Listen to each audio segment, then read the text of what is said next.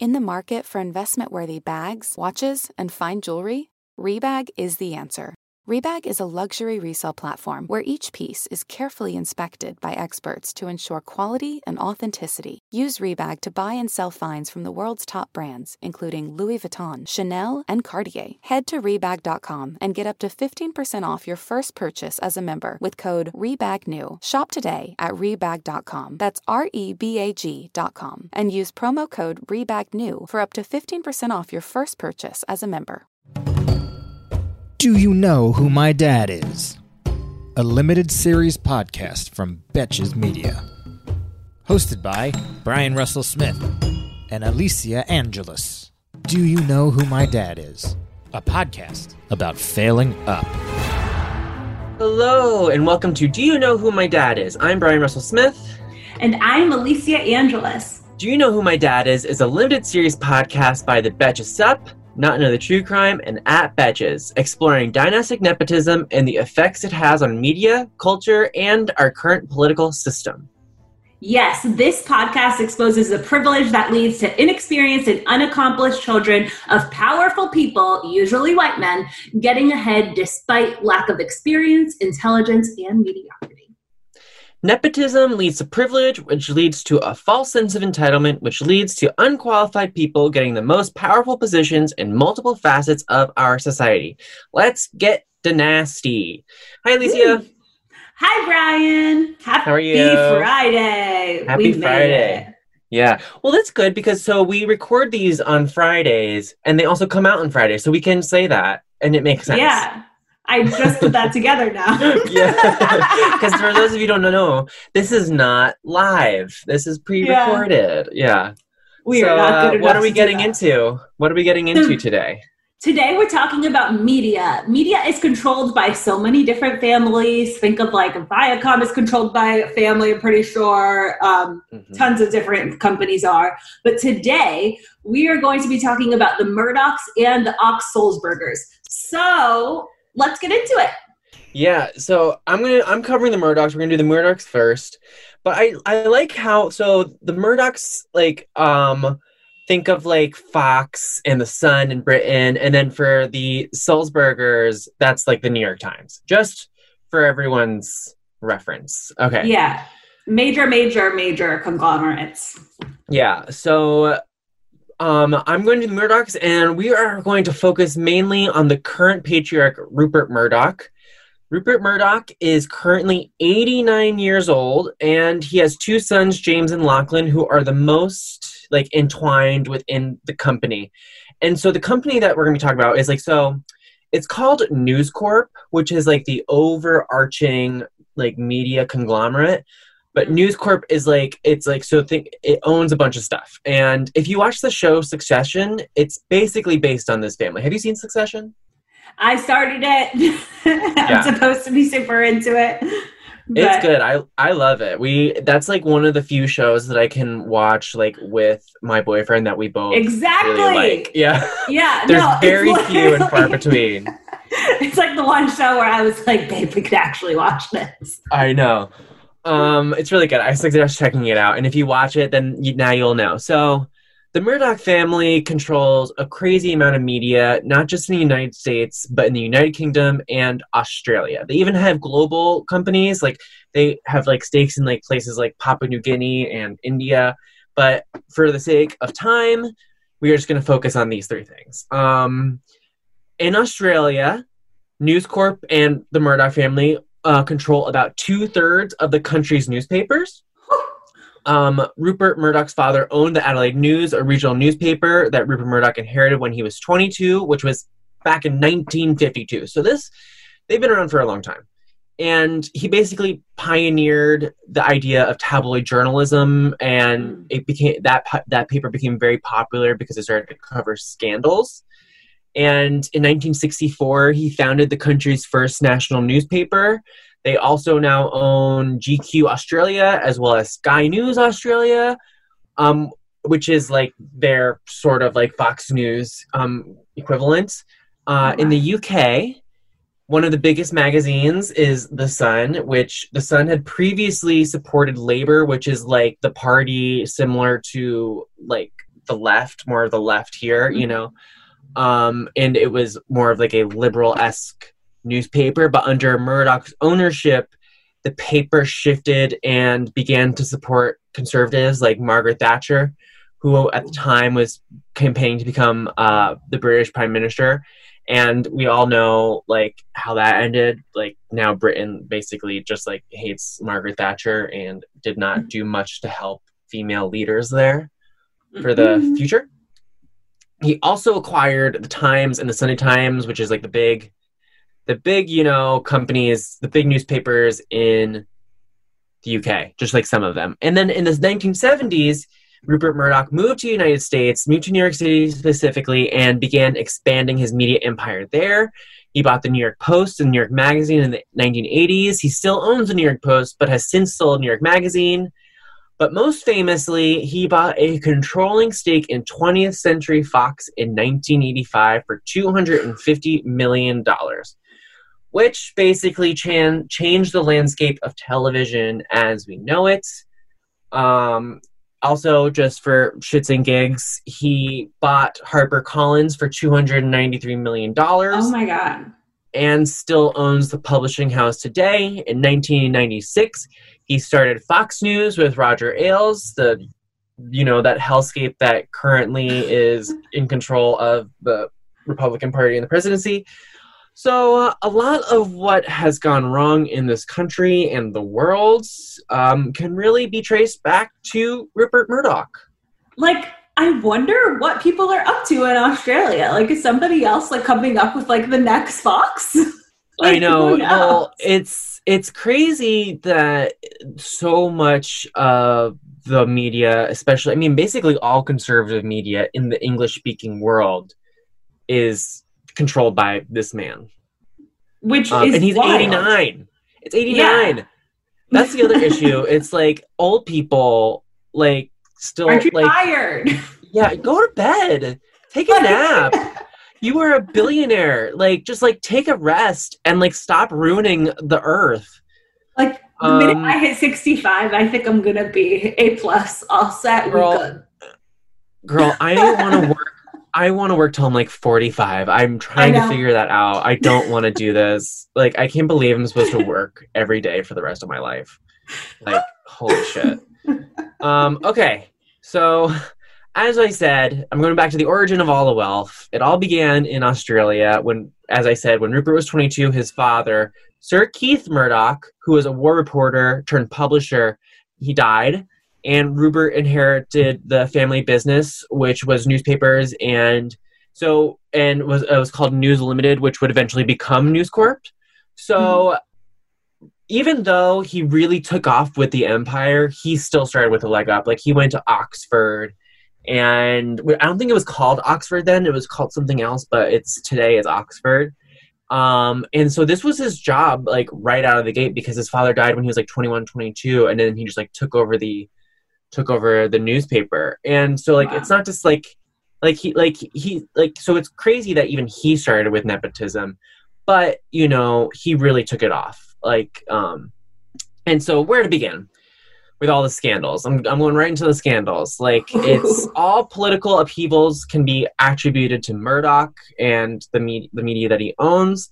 So as we're all aware, Fox News has an enormous amount of influence over the Republican Party, and Fox's attention to Donald Trump's candidacy pretty much secured his place as a Republican nominee and eventual president.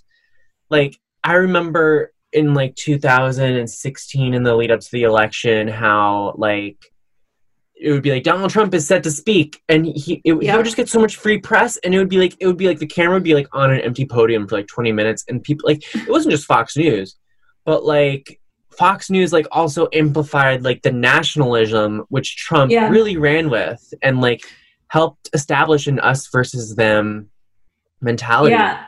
I'd be tempted to even say if Fox News didn't like make him have a presidential come up, he wouldn't have even like been president. That's a hot take, I guess, but I know. Well, I mean, I think they like look at the amount of like coverage the candidates all got in that election, and he got so much free press just because he would say salacious things. It was tabloid journalism. It was pretty like gutter shit. It's pretty bad. But fun fact about Fox News, it has been sued like numerous times for various reasons about libel, whatever, plagiarism. But despite being called Fox News, it has argued in court that it is not news but entertainment, and that the hosts are just providing opinions. So that's really frustrating to hear. Same thing with like Alex Jones, who's the right-wing conservative talking guy. He said that he's entertainment, but people take what he says as fact. And they literally think of it as news when it's not based in any fact. And then when you look to Britain and the UK, there was this hacking scandal in 2011 where basically they're not allowed. They were trying to acquire Sky News in Britain, but they couldn't because of the scandal. And basically, Britain Parliament said that they're not allowed to, own anything there, and or like be on boards. And the Sun that they own, the magazine, spent years demonizing the European Union to its readers. Where it helped lead the Brexit campaign that then persuaded a slim majority of voters in 2016 referendum to endorse pulling out of the European Union. And since then, there has been, I don't even know if they've figured out a deal. He said to this day. Yeah, me neither. In Australia, where his hold is most extensive, the outlets pushed for the repeal of the country's carbon tax and helped topple a series of prime ministers whose agenda that he disliked, including Malcolm Turnbull. The Murdoch family has changed Australian politics in 2016 when he took control of Sky News Australia and imported the Fox News model. And they basically did right-wing opinion shows that often focused on race, immigration, and climate change. As we know, Australia basically burned, almost the entire country burned in earlier this year, which feels like forever ago. I know. But that happened just this year. Basically, they estimate that it killed about like 1 billion animals, which is heartbreaking. But in terms of scandals within the family, there has been this like rivalry between Rupert Murdoch's sons, James and Lachlan, both really trying to become the heir to the empire. And they just come from very different ideals, like backgrounds. Like Lachlan is more of like Rupert Murdoch, and James was more like trying to take the empire to a new direction. Like, and for a while it seemed that James was the front runner and he wanted to take the media empire to like a more digital, moderate place. And Lachlan wanted to keep it as reactionary politics and inflammatory, more similar to Rupert's. And unfortunately for James and the world, Rupert designated his son Lachlan as heir apparent. It's interesting because Lachlan, like Rupert wasn't even the one to tell James that he was picking Lachlan, even though for a while everyone thought it was going to be James and James thought it was going to be James. But Lachlan told James over a lunch together because they were already like fighting, like and imagine they were that just lunch. And he apparently quit for like a little bit. This is like, it's so crazy because I watched Succession and it's like so similar, but he quit and then he like came back and then he still worked there. And for although since like Rupert's been old, he's been kind of dismantling the empire. Like we talked about this in the Disney episode. But the 21st Century Fox, he sold to the Walt Disney Company for $71.3 billion. My God. Just a penny. I know. So Rupert Murdoch has 6 children from 4 marriages, and each child got $2 billion. And the 2 youngest are like teenage girls. Like, I can't imagine that. Holy shit. They're going to have no friends. I know. I mean, like, it's, my God. It's crazy. But like, so that was a big scandal because the 2 boys, the 2 sons, James and Lachlan did not want to sell to Disney like at all. He wanted to hold on to as much power as possible. But James was really pushing for the sale. Apparently, Lachlan even threatened to quit or he said he would stop speaking to his father if they sold to Disney. Apparently, Rupert didn't care, and he still speaks to his son anyways. So it's weird that he ended up selling and siding with James, but still gave Lachlan control. But so Lachlan is now in charge of the Fox Corporation, which is Fox News and Fox Sports, etc. But this leads me to the black sheep, which is sort of James Murdoch, like I was saying. Yeah. So just recently, he has resigned from the board of News Corp and seemingly left the family business. So James resigns. Him and his wife in January, prior to his resignation, condemned the organization's coverage of climate change, particularly for denying the role of global warming in Australia's devastating fires. Wow. And just basically, in his resignation letter, he says, "My resignation is due to disagreements over certain editorial content published by the company's news outlets and certain other strategic decisions." After Roger Ailes, remember in 2017, that there was this string of the Me Too movement with Richard Carlson. Yep. They cover this in the movie Bombshell. And when Roger Ailes was outed, and at that time James was still with News Corp, and he was let's bring in the CBS executive, let's make it more moderate. And Lachlan was no, let's fucking dig in even deeper. And they ended up going Lachlan's direction, obviously. Wow. And then and that's when you get Sean Hannity at a Trump rally calling other media fake news. It's they just Lachlan has just really merged Fox and the Republican Party together and Trumpism, basically. So wild. And so James, he's left. He's basically, with the $2 billion that he received from this Disney sale, him and his wife have basically doubled down on a wide range of philanthropic causes. They created the Quadrivium Foundation, just rolls off the tongue, which says it invests in evidence-based solutions to some of society's most urgent challenges, like climate change and other social issues. They just bought a stake at Vice. They're trying to get liberal and digital. And so where they are today, Forbes ranks the Murdoch and his family at number 68 on the billionaires list, with a combined net worth of $17 billion. Isn't it crazy? Wow. $17 billion. Well, I would think if someone has $17 billion, they're lower on the list, but they're all the way at 68. That is insane to me. Yeah. So like I said, he has 6 children from 4 marriages. His youngest are the two girls, teenagers, Grace and Chloe, from his former marriage. Like I said, they each have now $2 billion. Elizabeth is James and Lachlan's full sister, who is now the executive chairman of a production company. So she is also apparently could be in the running to eventually take over once Rupert dies. He's basically not. Yeah.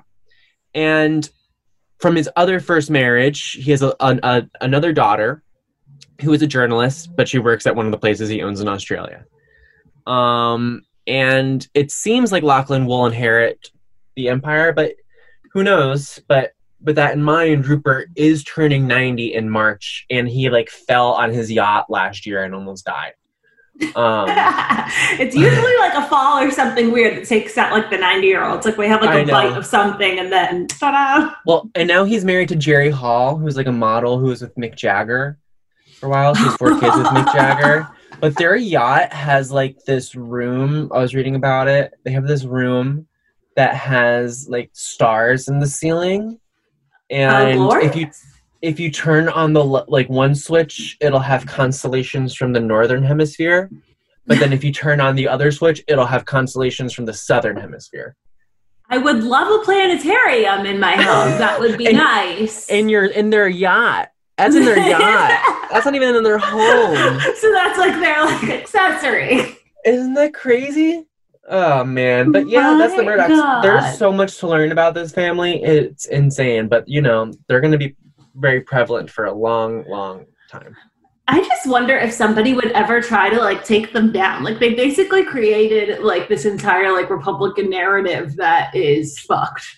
And I mean, I like just like, we played Monopoly growing up. When do we start like breaking apart these media empires like we did the big oil in like the early 1900s? It's the same, like the same few people own the majority of all of our media, all of our food even, It's like, let's break this shit up.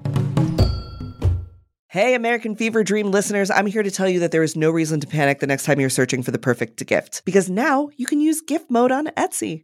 Gift mode on Etsy is here to take the stress out of gifting so you can find the perfect item for anyone for any occasion. And it's easy. You just tap or click gift mode in your Etsy app or Etsy.com, and then answer a few questions about who you're shopping for and what they like. And gift mode instantly gives you a curated gift idea list based on hundreds of personas. Now it is simple to find gifts made by independent sellers for all the people in your life. So whether you need a Mother's Day gift for the quilter or a birthday present for the vintage hunter, there is something for everyone on Etsy. Some of my favorite things to do are go to Etsy gift mode and then search absurd things like, what kind of gifts do you have with Walter Cronkite on them? What kind of gifts do you have for dachshund owners? There's jewelry, ceramic, toys, board games, all kinds of fun stuff. A gifting moment is always right around the corner, whether it's a birthday, an anniversary, a holiday, or even just a day to say thank you. Gift mode on Etsy has you covered. Need to find the perfect gift? Don't panic. Try gift mode on Etsy now. I think that kind of brings me into like the perfect segue to the New York Times. Like they legitimately own like over 33 different newspapers, and I thought of them immediately because they, I think, are like the quote, the paper of New York, obviously.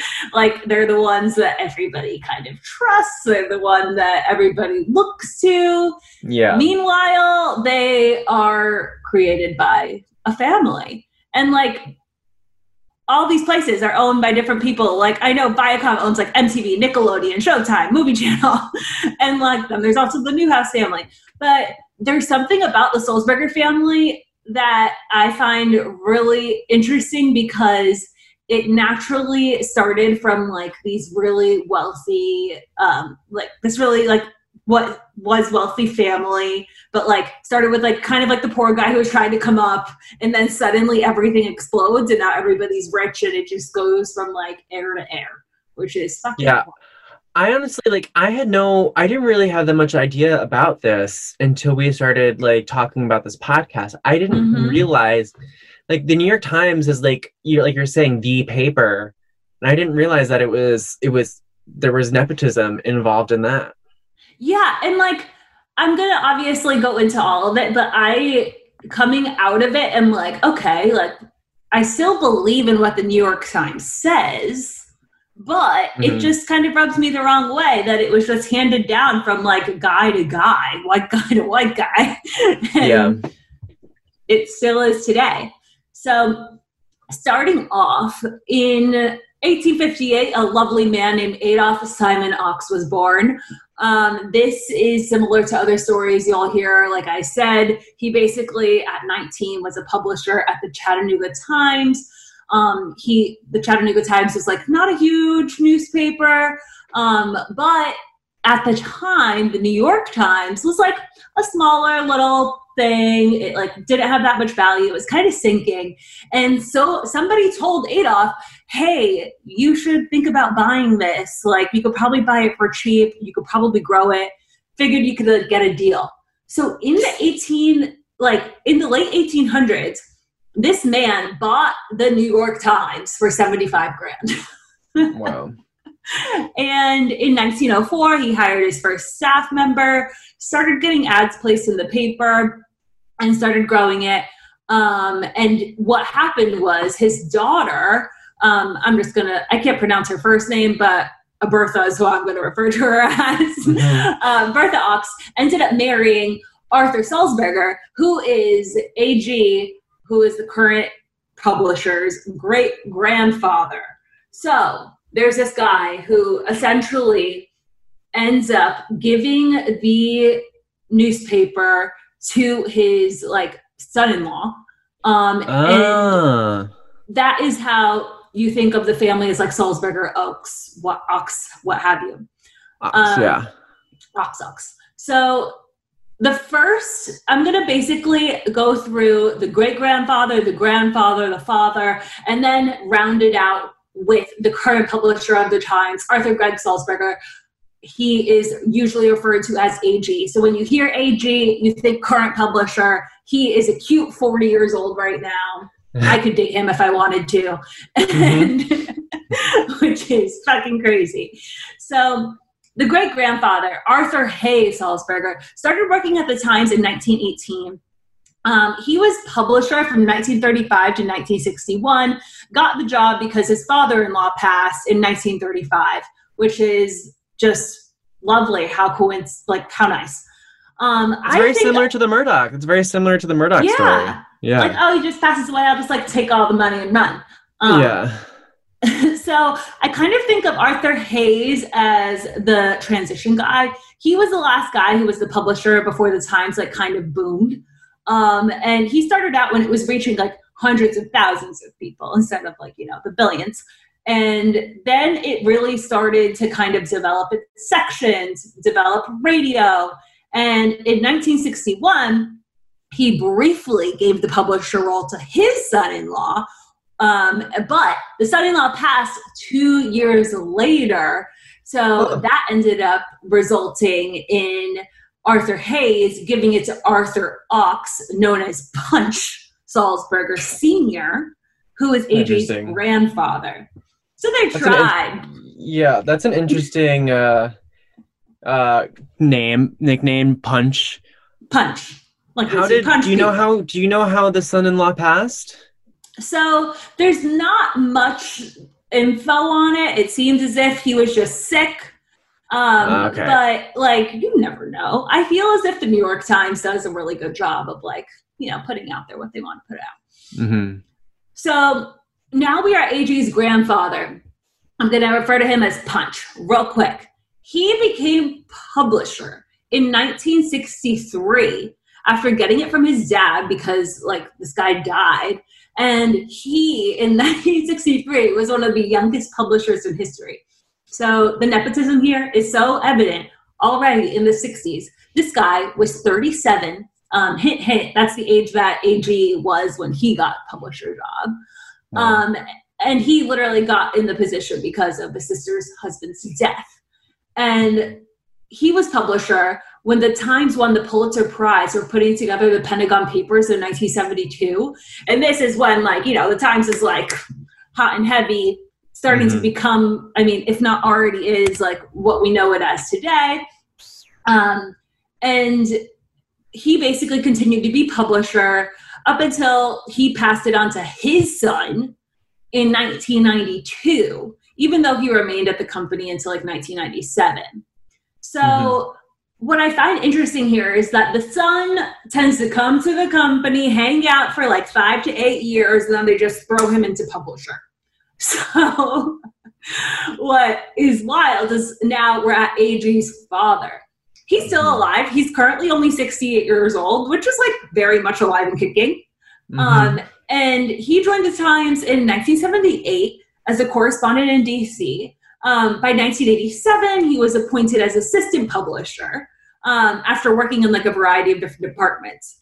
So he, AG's father, was involved in like taking the Times back from like black and white to color. He also was around for 9/11. He developed the entire digital like Times that we see today. Like he created like more sections. He was a pivotal force for like all the stuff that you see on the internet, things like that, really got them to thrive and not necessarily like, sink like many newspapers have.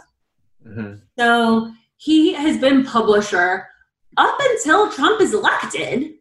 So this is Arthur Ox Sulzberger, AG's father. And in late 2017, he basically is like, hey guys, I'm good. My son's going to take over in January. Yeah. And this is when Trump is in office. So AG, current publisher, he is the 5th generation of this family to serve as the role of publisher. Wow. He is currently 40 years old. He's a young guy, obviously, who joined the paper in 2009. And like I said, he was 37 when he became publisher. So like, what I like is that I like he seems as if he's a guy who like doesn't stand for people trying to abuse power. But then at the same time, don't you think about like, okay, he's only here because of his great grandfather. Like that's an abuse of power, no? Yeah, I mean, it's interesting. It's like they are, you know, they're less biased. They are, I mean, they still are pretty, like, I don't know, all people are biased, but I don't know, like, as like people who on the left like view that like the New York Times as like this amazing like standard for like democracy, but it's like a monarchy. It's like run like a monarchy. Yes, like it's basically like this family's like New York Times royalty. Mm-hmm. And I can't help but think about it because when you think of the New York Times, like scandal isn't necessarily a thing that comes to mind. Like I feel as if they control so much of the narrative and honestly have probably like wiped the internet clean of like the sketchy shit that happened. Like I literally tried Googling like all the top people and was like scandal. Mm-hmm. And you can't find like, you can find some things, which I will get into, but like I think that the New York Times does a really good job presenting itself as, you know, our paper. And I mean, I grew up with it, like getting mail to my house every day. Like, I'm assuming you might have. Like, we basically are just brought up to know that they're cool and credible. But this kind of takes me into the scandals. So I'm sure you probably remember with the 2020 endorsement of Amy and Elizabeth. Yes, that was a little infuriating. Yeah, and like, so the New York Times is known for their presidential endorsement, and like, they usually make this to be under wraps. They do it all off the record, and then just like come out with an article, and like that's that. So this year, well, I guess it was late last year at this point because it was released in like January. They basically decided to put together a show that was called The Weekly. It was on Hulu. I think it was also on FX. And they had like their sitting editor, Kathy Kingsbury, kind of like helped take us through the interviews with all of the different candidates. And essentially, this isn't necessarily a scandal, so to speak, but like they landed on two different people, which to me was a little infuriating, but also made me question the New York Times because it was supposed to be a time where like they were supposed to bring us together. And I feel like they just like continue to divide us. Well, it's like you can't vote for two people. So like, why would you endorse two people? It just like literally makes and it kind of makes the whole idea of it stupid.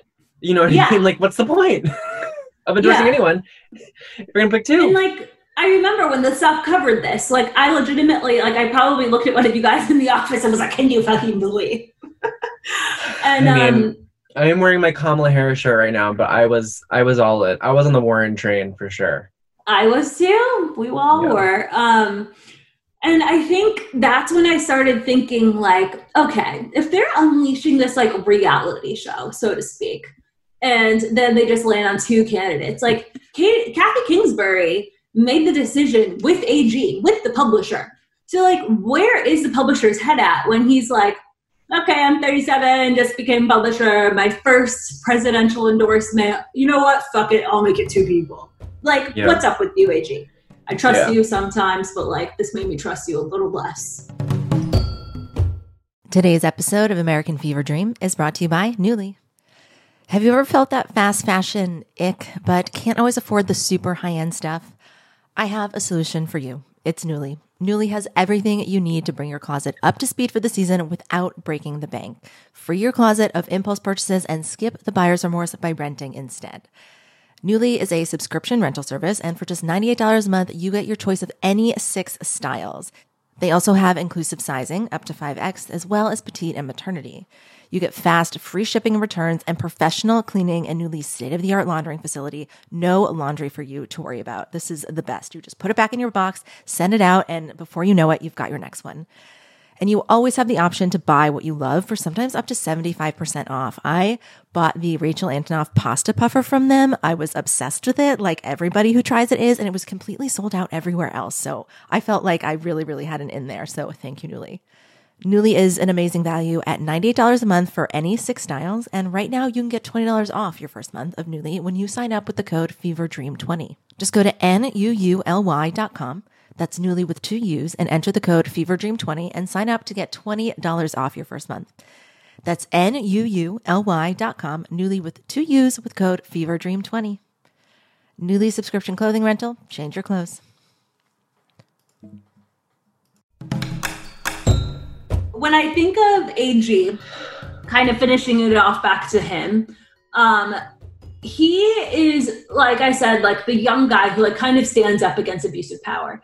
So he has kind of taken it upon himself to speak out about like Trump's like anti-news rhetoric, speak out about like anti-press, basically say that like you can't be running around like talking about like fake news, that like the news is the enemy of the people, like we need the news in order to like get people to, you know, rally together and change the world.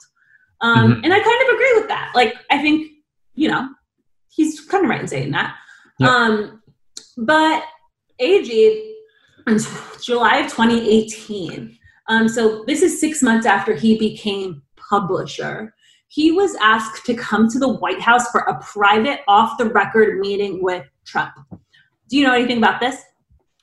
I remember hearing about it and people being like a little weird about it. Yeah. So usually journalists are like not really willing to do this. And like, but when you're like as high up as a publisher, AKA like AG, he basically was like, okay, you know what? Like I'll let it slide this one time and like, I'll bring a journalist and let's see what happens. So in July they meet.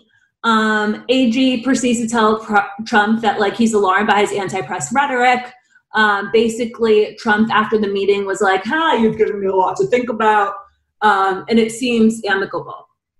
Trump ends up tweeting after the meeting, like a while later, basically saying that like they spent their time talking about like all the fake news being put out. And AG was like, yeah, I remember that. Yeah. Yeah. And AG was like, no, we fucking didn't. Yeah. And he was like, I don't agree with fake news. Like, I literally was trying to tell you that what I thought you were doing was wrong. And AG proceeded to issue this statement, basically like defending himself, defending the paper, what have you. It like starts to die down. Now, 6 months later, he gets another meeting. We're now in January 2019, and he gets invited to like another private dinner. And he's just like, oh, hell no. And is reluctant and basically goes, okay, like, I will meet with you if you come on the record. Trump is like, you know what? Let's have at it. They decide to meet. And this started off like a nice meeting. I feel like it was scandalous because of like the whole fact that like Trump is essentially just massaging what the New York Times says and like making up his own narrative. And he basically goes on to talk with AG. AG expresses that he's concerned about the dangers facing journalists. He believes that Trump's contributing to that. Trump, in turn, I found this hilarious because The Daily covered it. And Trump, in turn, was like, actually, like, I'm a victim of fake news. Like, everybody says that, like, I have a horrible reputation when, like, I'm a good guy. I did a good job. Yeah, people are talking bad about me, so that's why. Meanwhile, people are like, Jamal Khashoggi are being murdered. And he's like, oh, it's fine. He was the Washington Post journalist. He doesn't do anything about it. Also, like, they have linked, like, in places where they have killed journalists and they say fake news. And they've even, I think, have gone so even directly to say, well, Trump treats them this way. Why can't we? You know? Yeah. And, like, after this interview, like, AG is just like, well, we're still not going to write anything, like, good about him. And they kind of just like go on. And Trump, since then, has only amplified his attacks against the press, as like I'm sure you know, we know. And just says that like fake news isn't tough enough. Like it's now like corrupt news. Like he says that like the New York Times is like one of the most dishonest papers in the history of the world. Whereas like when his first like little like off the record meeting happened with AG, like he went on the AG went on the Daily and was like, yeah, like he literally said that there's nothing more important than the New York Times. Like I have no idea like what he's doing. Yeah. Shocker, he lied. I know. So overall, like this just kind of opens a conversation around whether or not the New York Times is a place that's like corrupting free press. I like to think not, but knowing that AG is just a descendant of another Times publisher, it just like constantly keeps me guessing.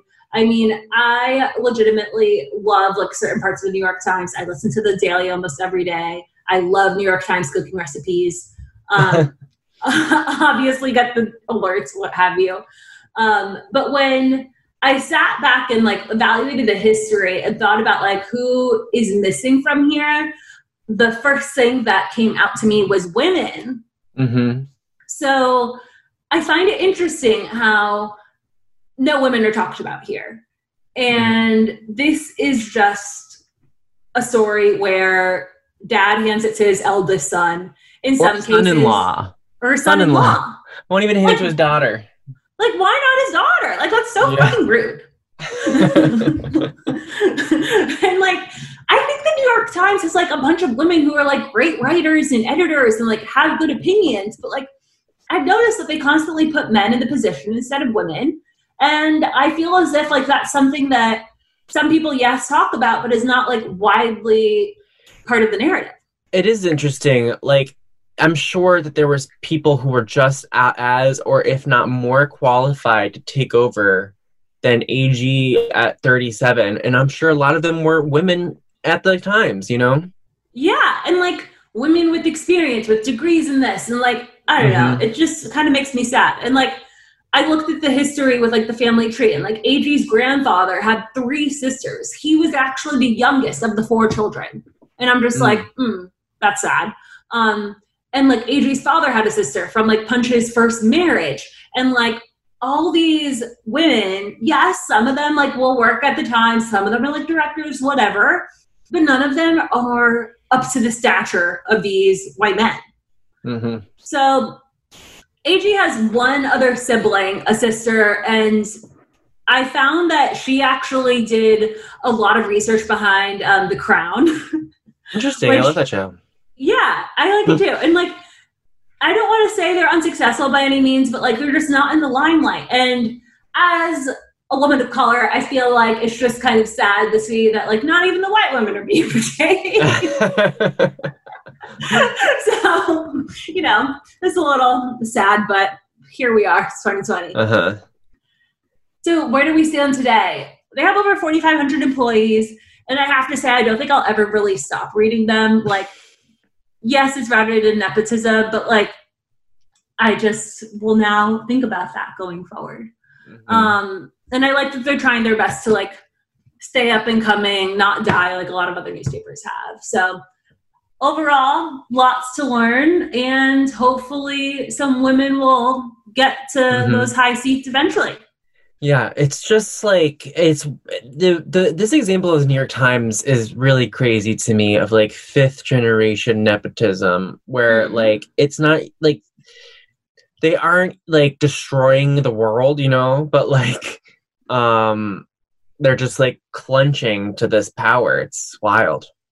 Yeah, it's just really depressing. And I feel like hopefully the world will change with time, but especially knowing like the whole story about Fox too, I'm just like, what is the world? As usual. Alrighty, well, let's take a quick break, and when we come back, we're going to play a game. Sign up to The Economist for in-depth curated expert analysis of world events and topics ranging from business and culture to science and technology. You'll get the weekly digital edition, online-only articles, curated newsletters on politics, the markets, science, culture, and China, and full access to The Economist Podcast Plus. The Economist is independent journalism for independent thinking. Go to economist.com and get your first month free. Welcome back, everybody. It is time for a game. Today, we are going to play Get With the Times, which is going to be Brian and I deciding between the Murdochs and the Augsburgers and figuring out what is fact and what is fiction. So there's going to be some real, some made up to fool us, and we'll figure out which ones are which. Yep. As always, our podcast producer, Sean, made this game, so we have no idea. So let's get started. First question. The New York Times is famous for its slogan, all the news that's fit to print. However, did you know that it once ran a contest to change the tagline? Fact or fiction? Fact or fiction? Honestly, I have never heard all the news that's fit to print. Have you heard that before? Yes, I think it was an older, I'm pretty sure it's still the tagline now, but like it was something that was more prominent. I feel like it makes sense. I'm sure some child of one of the Sulzbergers was like, I want to make my own tagline, not my father's. Right. So maybe there's a new one. I have no idea. Yeah, I wouldn't be surprised if some overachiever tried to change it. So let's say fiction or fact. I say fiction. Oh, fact.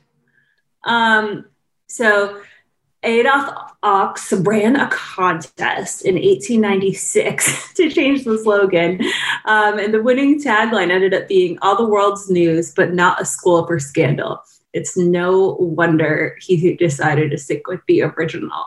Yeah, I don't blame him either. That's pretty awful. Okay, so now about Fox. So Fox News Channel also has a famous slogan, although it's a bit harder to swallow. It's fair and balanced, was coined by Roger Ailes in 1996. However, did you know that the slogan was once changed? I'll be honest, I don't know much about Fox because I'm so anti. So I would say it's probably, with people at Fox, I would say maybe it stays the same. Like, and it never has changed. So then that would be fiction. I know. I don't really know. I feel like they may have tried to change it as well because I remember the Washington Post recently changed theirs and it was like democracy dies in darkness. And I was like, Jesus, that's a little frightening. But this one, I don't know. I do sometimes watch Fox News just to see, not for the news, mostly just to find out what they're saying because that's where the president gets all of his information. So like, that's how he gets briefed. But I don't know. So let me see. Let's see. This is a fact. Ooh. This one is also true. And the change is actually in effect today. In August 2016, Fox News Channel began to quietly phase out the fair and balanced slogan in favor of most watched, most trusted. Fun fact about Fox News. They were recently in court trying to defend a lawsuit against Tucker Carlson. And they argued that they are, in fact, not news, but entertainment, and that everything Tucker Carlson says needs to be taken with a grain of salt because he is a opinion entertainer. So tell that to the people in your life who still watches Fox News that they actually argue in court that they are not, in fact, not news. Next time. My grandpa used to watch it. Speaking of slogans, Rupert Murdoch also changed the slogan of the Wall Street Journal after purchasing the newspaper in 2007. The little-known tagline of the paper is now, bringing to you the news of the day. That does it. I just don't really like the way that flows. I was thinking the same thing. I don't like the way that came out of my mouth. I was like, that did not roll off the tongue. I would not approve that. So I'm going to say fiction. Same. Let's see. Indeed, it is fiction. The Wall Street Journal actually did have an official slogan in the 80s. It was the Daily Diary of the American Dream, which is also pretty awful. But it's no longer in use today for good reason. Yeah, it's really not great. And sticking on the Rupert Murdoch, Rupert Murdoch is well known for his conservative ideology, but did you know that his sympathies didn't always lie with the conservative establishment? In 1972, he actually backed the leader of the Australian Labour Party. Ooh, this would actually be a really cool fact if it was true. I want to say that maybe, Rupert Murdoch was kind of hot in Australia, maybe he did help them out a little bit. I mean, who knows? Because you look at like the situation we're in right now, we have all of these prominent conservatives and Republicans backing Joe Biden. Yeah. So you never know. Maybe the conservative in Australia at this time was a madman. So I'm going to say fact too. Right? Let's do it. Fact. Believe it or not, this is true, although it was short-lived. Murdoch backed the leader for the Labour Party, which ran on a social platform that included universal free healthcare, free education for all Australians, recognition of the People's Republic of China, and public ownership of Australia's oil, gas, and mineral resources. Wow. Damn. Too bad he changed his tune. Too bad he sucks. Okay. Next one. Arthur Ochselsberger Sr., publisher of the New York Times from 1963 to 1992, got his nickname Punch after then heavyweight champion Joe Louis posed for a picture with Arthur at the New York Times headquarters. That would be hilarious. Huh. I don't know. I mean, I think that this could be true because I feel like during this time, boxing was very popular, right?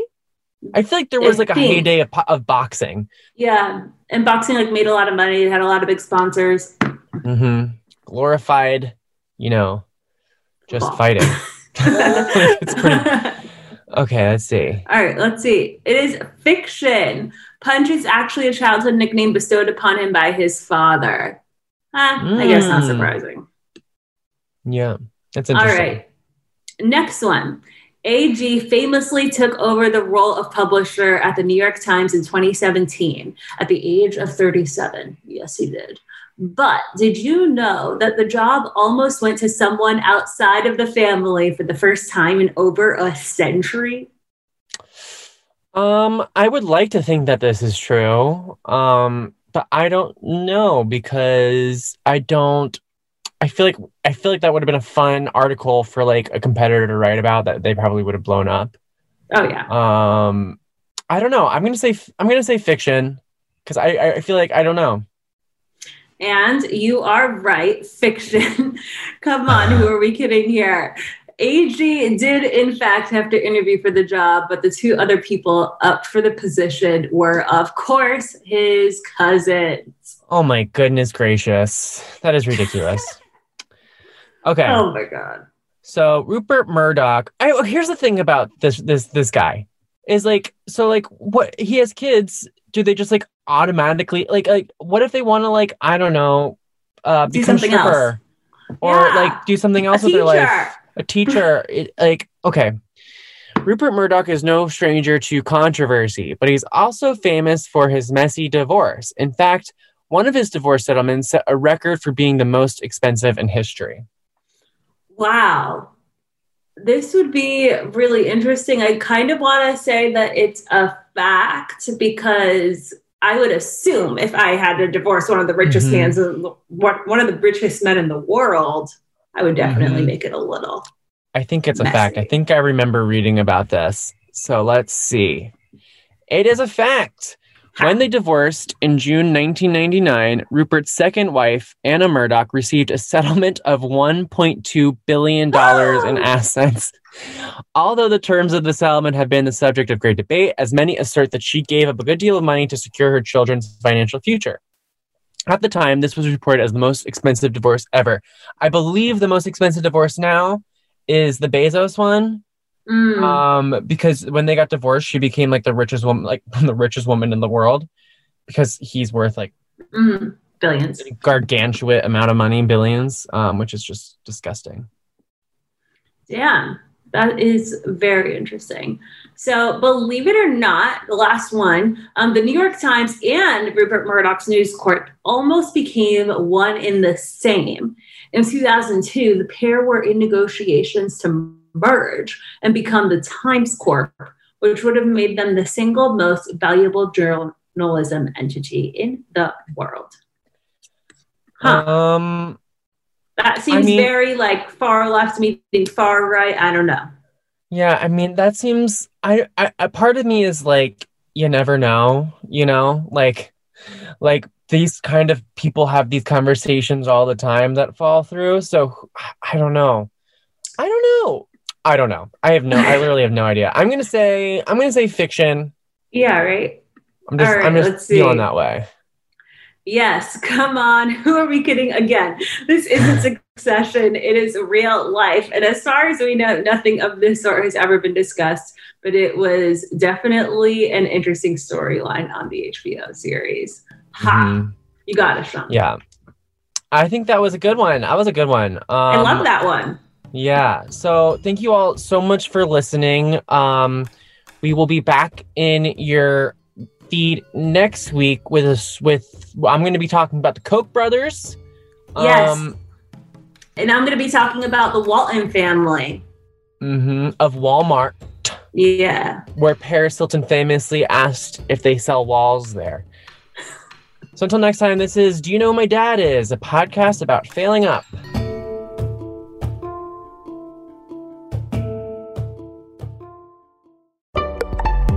Betches.